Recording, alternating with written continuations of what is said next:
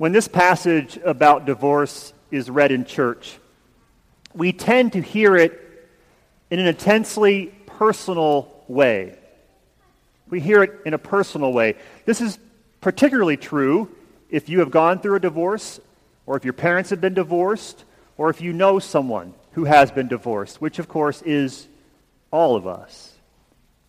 All of this has the end result of hearing this passage as addressed to particular individuals, to particular people, and feeling ashamed or angry or hurt or embarrassed as you hear it. And that is totally understandable. But what if Jesus wasn't speaking to married or divorced people in this passage? What if he was speaking to all of us? Before we dive deeper into this passage, I need to make something clear.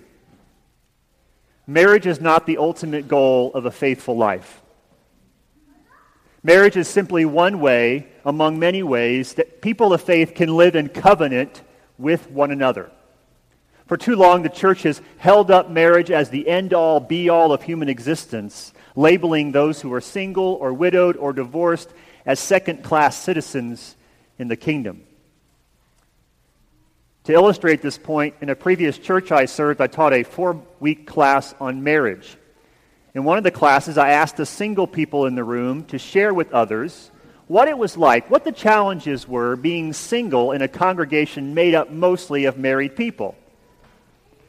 There was an awkward moment of silence, and then Cindy raised her hand in the back of the class, and she bravely spoke up. This is what she said. The most difficult thing that people can't understand about me as a single person is how I can be happy and single. They always approach me as if my singleness was a disease that limits my experience of life. Several heads in the room nodded in agreement. Now, marriage is a wonderful tradition. We should cherish it and nurture it. It's a cornerstone of our community, of our society, but it is not the only way to be faithful. And it certainly is not any more important of a relationship in the eyes of Jesus than our relationships with our family, with our friends, with our neighbors, and even our enemies. Now, when the Pharisees ask Jesus if it's lawful for a man to divorce his wife, they know the answer to the question they ask. They know that a man is permitted to divorce his wife. The law is right there in the 24th chapter of Deuteronomy. The Pharisees are not confused about the legality of divorce. They want to trap Jesus. They want to test him. They want to force him to pick sides. They want to know what camp he falls into. Is he in the more liberal camp that says that a man can divorce his wife for a myriad of reasons? Or is he in the more conservative camp that says there's only a few legitimate reasons for divorce? Fortunately, Jesus doesn't want to argue the details. He doesn't want to take sides in their petty squabbles. He wants to get to the heart of the matter. So instead of answering their question, he goes back to the beginning, the very beginning, to the story of Adam and Eve, to a time before the social construct of marriage even existed. And what the story of Adam and Eve teaches us is from the very beginning, the moment we were created, God intends for us to be in relationship. From the beginning, God wants us to be in relationship. And it's not a relationship defined by the terms or labels or categories we create. It's a relationship defined by God's relationship with us. God creates us, God loves us, God draws us into relationship with us, and then we are called to mirror that action with others. When Lester was in the 3rd grade, his teacher told his parents that he was unteachable. Teacher told them that they were wasting their time trying to educate Lester. He would do much better in a vocational school or a special school. He was hopeless. In fact, things got so bad that the teacher put Lester out in the hall in a desk by himself. She was done with him. He was unteachable. Now, Lester was one of 8 kids. I have 3 kids. I can barely manage that. His parents wanted to help, but they were limited in what they could do, how they could help Lester. And for a moment, it appeared that Lester would be just one more kid who got cast aside, categorized, and pushed away. But fortunately for him, he had 3 people in his life, 3 mentors, who saw something in Lester. His barber, a minister, and the mother of a friend. All who told him that he was smart, that he had something to offer, that he could learn. They checked his homework at night, looked at his report cards for any signs of hope, and coached him how to behave in school. Now, Lester ended up repeating the 3rd grade, but after that he soared, becoming an honor student in the 4th grade, and later graduating first in his class in high school. He was chosen as a National Merit Scholar and graduated from college and graduate school and went on to be very successful in a career in television. He was a success story.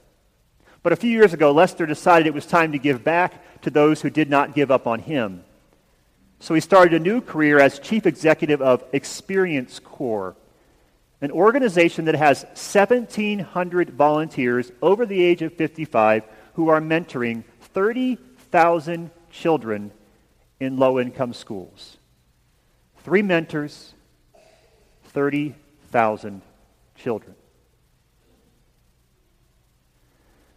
When the situation seems hopeless, when the relationship is beyond repair, when it feels like the person across the table or the classroom or the street is simply asking too much of us, our instinct, our reflex, is to divorce ourselves from the situation, to separate ourselves from them, to cast them aside.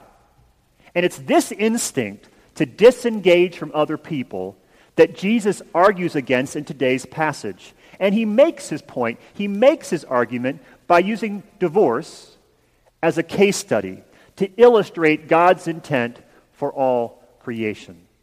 Which means that to understand what he's getting at, we have to better understand how divorce and marriage were different then than they are today. While many cry for a return to a more biblical view of marriage, the institution of marriage in the time of Jesus among his people was one few of us would accept today. Back then, in most cases, marriage was not about love or passion or even personal happiness. Marriage was a transaction. It was about children and property and political connection. And it was a transaction where men held all the cards. A woman couldn't divorce her husband. Only a man could do that. Marriage was not in any way an equal partnership where 2 become 1. Women were seen primarily, not always, but primarily as property, as a resource. Property that a man could cast aside when he felt as if his wife no longer served his best interest. And it's this mistreatment of women, this blatant disregard for the powerless, this hardness of heart that Jesus is addressing in this conversation with the Pharisees. It's this disdain for the other that drives him crazy. Perhaps you read the book Blink by Malcolm Gladwell, came out a while ago. In the book Blink, Malcolm Gladwell tells the story of John Gottman. John Gottman's a very experienced marriage therapist who, after analyzing 1 hour of conversation between 2 spouses, can predict with 95% accuracy if that couple's going to make it. 1 hour, 95% nails it. If he only has 15 minutes to look at a video, to watch a conversation, 90%. While observing the couple's conversation, whether in person or in video, what Gottman has learned to look for, in his belief, is one emotion. He looks for one feeling that, if expressed by either partner, signals impending doom in that relationship. And the emotion he looks for is contempt. The existence of contempt makes relationships impossible. When the Pharisees seek clarity on the legal grounds for divorce, they are revealing to Jesus and to us their willingness to permit men in their society to choose contempt over compassion in their relationships with their wives. And it's this hardness of heart that infuriates Jesus. Divorce isn't the issue in this text. What is at issue is a worldview that leaves room for contempt for another person. Ironically, his high view of marriage, Jesus' high view of marriage, is his way of protecting the powerless in his time. His conservative views around divorce were about ensuring the safety and well-being of women, of those in his society who were considered less than by those holding all the cards. Which means that if Jesus were to speak to us today in the 21st century where marriage is more equal, if he were to speak to us today about our tendency to divorce ourselves from others, from those we feel have nothing to offer us, who are bothering us, who are difficult for us, I think he would use a very different case study than the case study of divorce. Abigail Wakefield was 5 months old, when she died this week in Cleveland. Her death is another tragic reminder of the brokenness of our community. There's good things going on out there, I believe that, but it's also broken. Things are not as they should be. And while many are offering solutions to what ails us, it is my firm conviction that nothing will change on the streets, nothing will change until we come to believe that we are wedded to, that we are married to, those we cast aside. As hard as we try, we cannot divorce ourselves from those living in the shadows of violence and poverty. We cannot divorce ourselves from those who live just 10 minutes from here. We may want to think their problems aren't our problems, but they are, because we are wedded to them. What God has joined together, let no one separate. It seems to me that the writer of the Gospel of Mark had a hunch that we might miss the bigger point in this story, the point he was trying to make. He knew, I think, that the topic of divorce would distract us, kind of knock us off our feet. So he does something that only seems strange if we don't understand the culture into which Jesus speaks.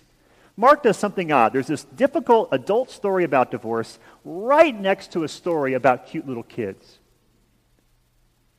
The disciples are annoyed that people are bringing children to Jesus. They're annoyed, and they want to cast these little ones aside, these little ones who have nothing really to offer them.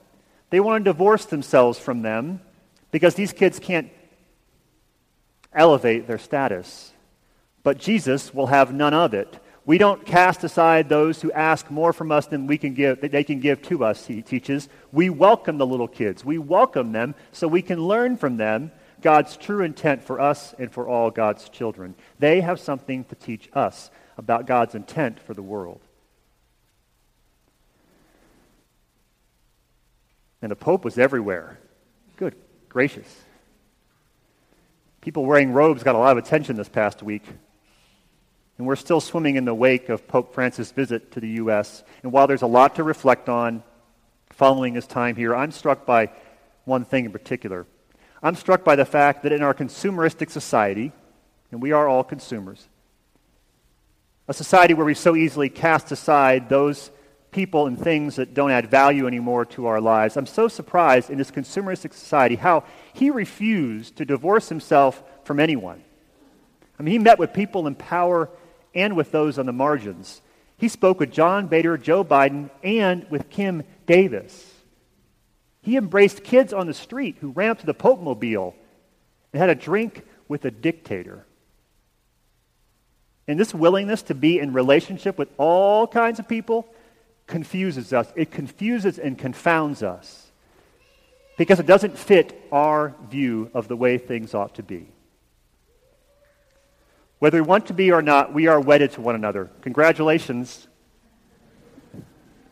We are in relationship. We are wedded to one another because that is what God desires for us and what God makes possible for us through Jesus.